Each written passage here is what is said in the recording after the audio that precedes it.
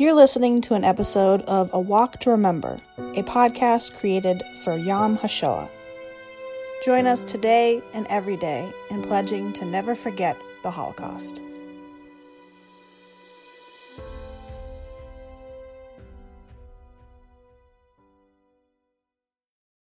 During their reign of terror, the Nazi Party utilized many weapons and tactics of war against those who they oppressed. Arguably, the most potent method of control was their mass censorship of all types of literature, art, and media that displayed opposing political ideologies or anti-German values. Hitler understood the power of revoking these fundamental rights, as stripping away one's freedom of expression effectively strips away part of their humanity. This tirade against any opposing agenda took the form of aggressive restrictions on journalism, theater, and art galleries, and essentially became the antithesis of free speech. One of the most obvious avenues of this oppression was in the press. A specific sect of the government, known as the press chamber, was dedicated to monitoring all journalistic publications under the regime. It required a very exclusive membership and enacted strict guidelines to prevent negative or opposing publications of any kind from reaching the German people. All publications were subject to review and scrutiny by members of the press chamber to ensure the proper narrative was being disseminated. Jewish voices were completely removed, save for the handful of Nazi-approved Jewish publications, which served to outline regulations and intimidate readers with descriptions of punishments for those who failed to comply, as opposed to actually representing the voices of the Jewish community. A famous quote by Joseph Goebbels perfectly summarizes the attitudes within the press chamber.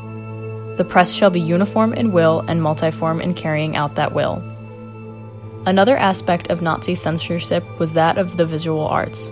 In an outrageous show of rigidity and control, modern art was rejected and demonized in favor of more traditional art that exemplified German values, such as strength, virility, and patriotism. Exhibitions were held for the sole purpose of ridiculing art that had not been approved by the regime.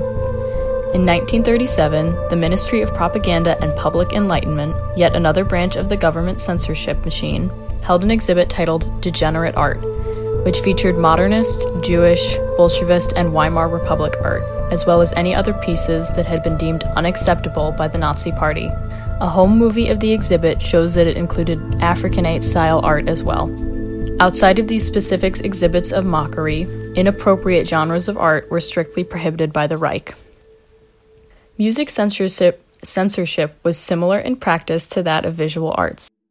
Modernist composers and pieces were not permitted under any circumstances, and music made during the Weimar Republic was considered intolerable as well.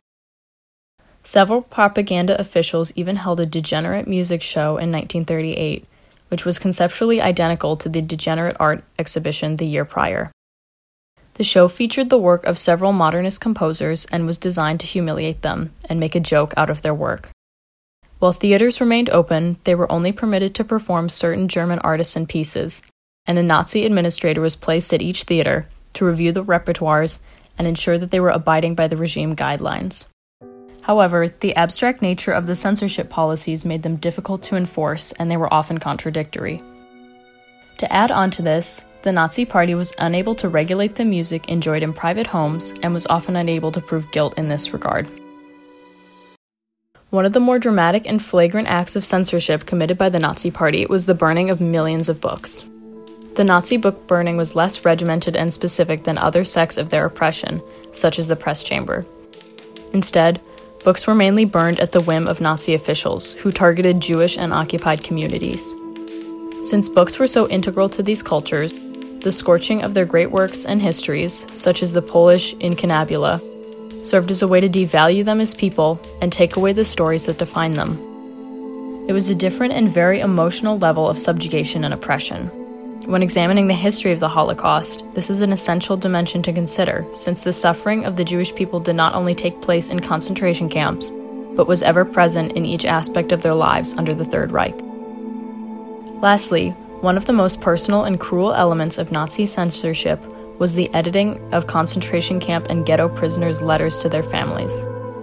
Letters were censored in an attempt to conceal the horrific living conditions and slaughter of innocent people taking place in these areas.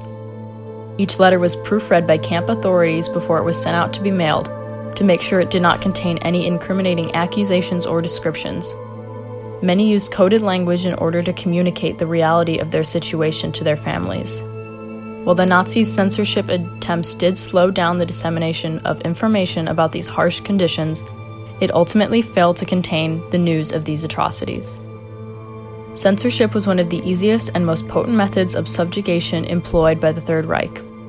It crushed free thought, expression, and intellect, and dehumanized those who experienced it. It presented itself in a variety of ways, but was perpetually present and constantly oppressive in the lives of those affected by it. While it was quite an effective way for the Nazis to disseminate their rhetoric and terrify citizens into compliance, their logic was filled with gaping holes, and the people of Germany and occupied nations still found ways to preserve their culture and keep it alive even throughout the darkest of days.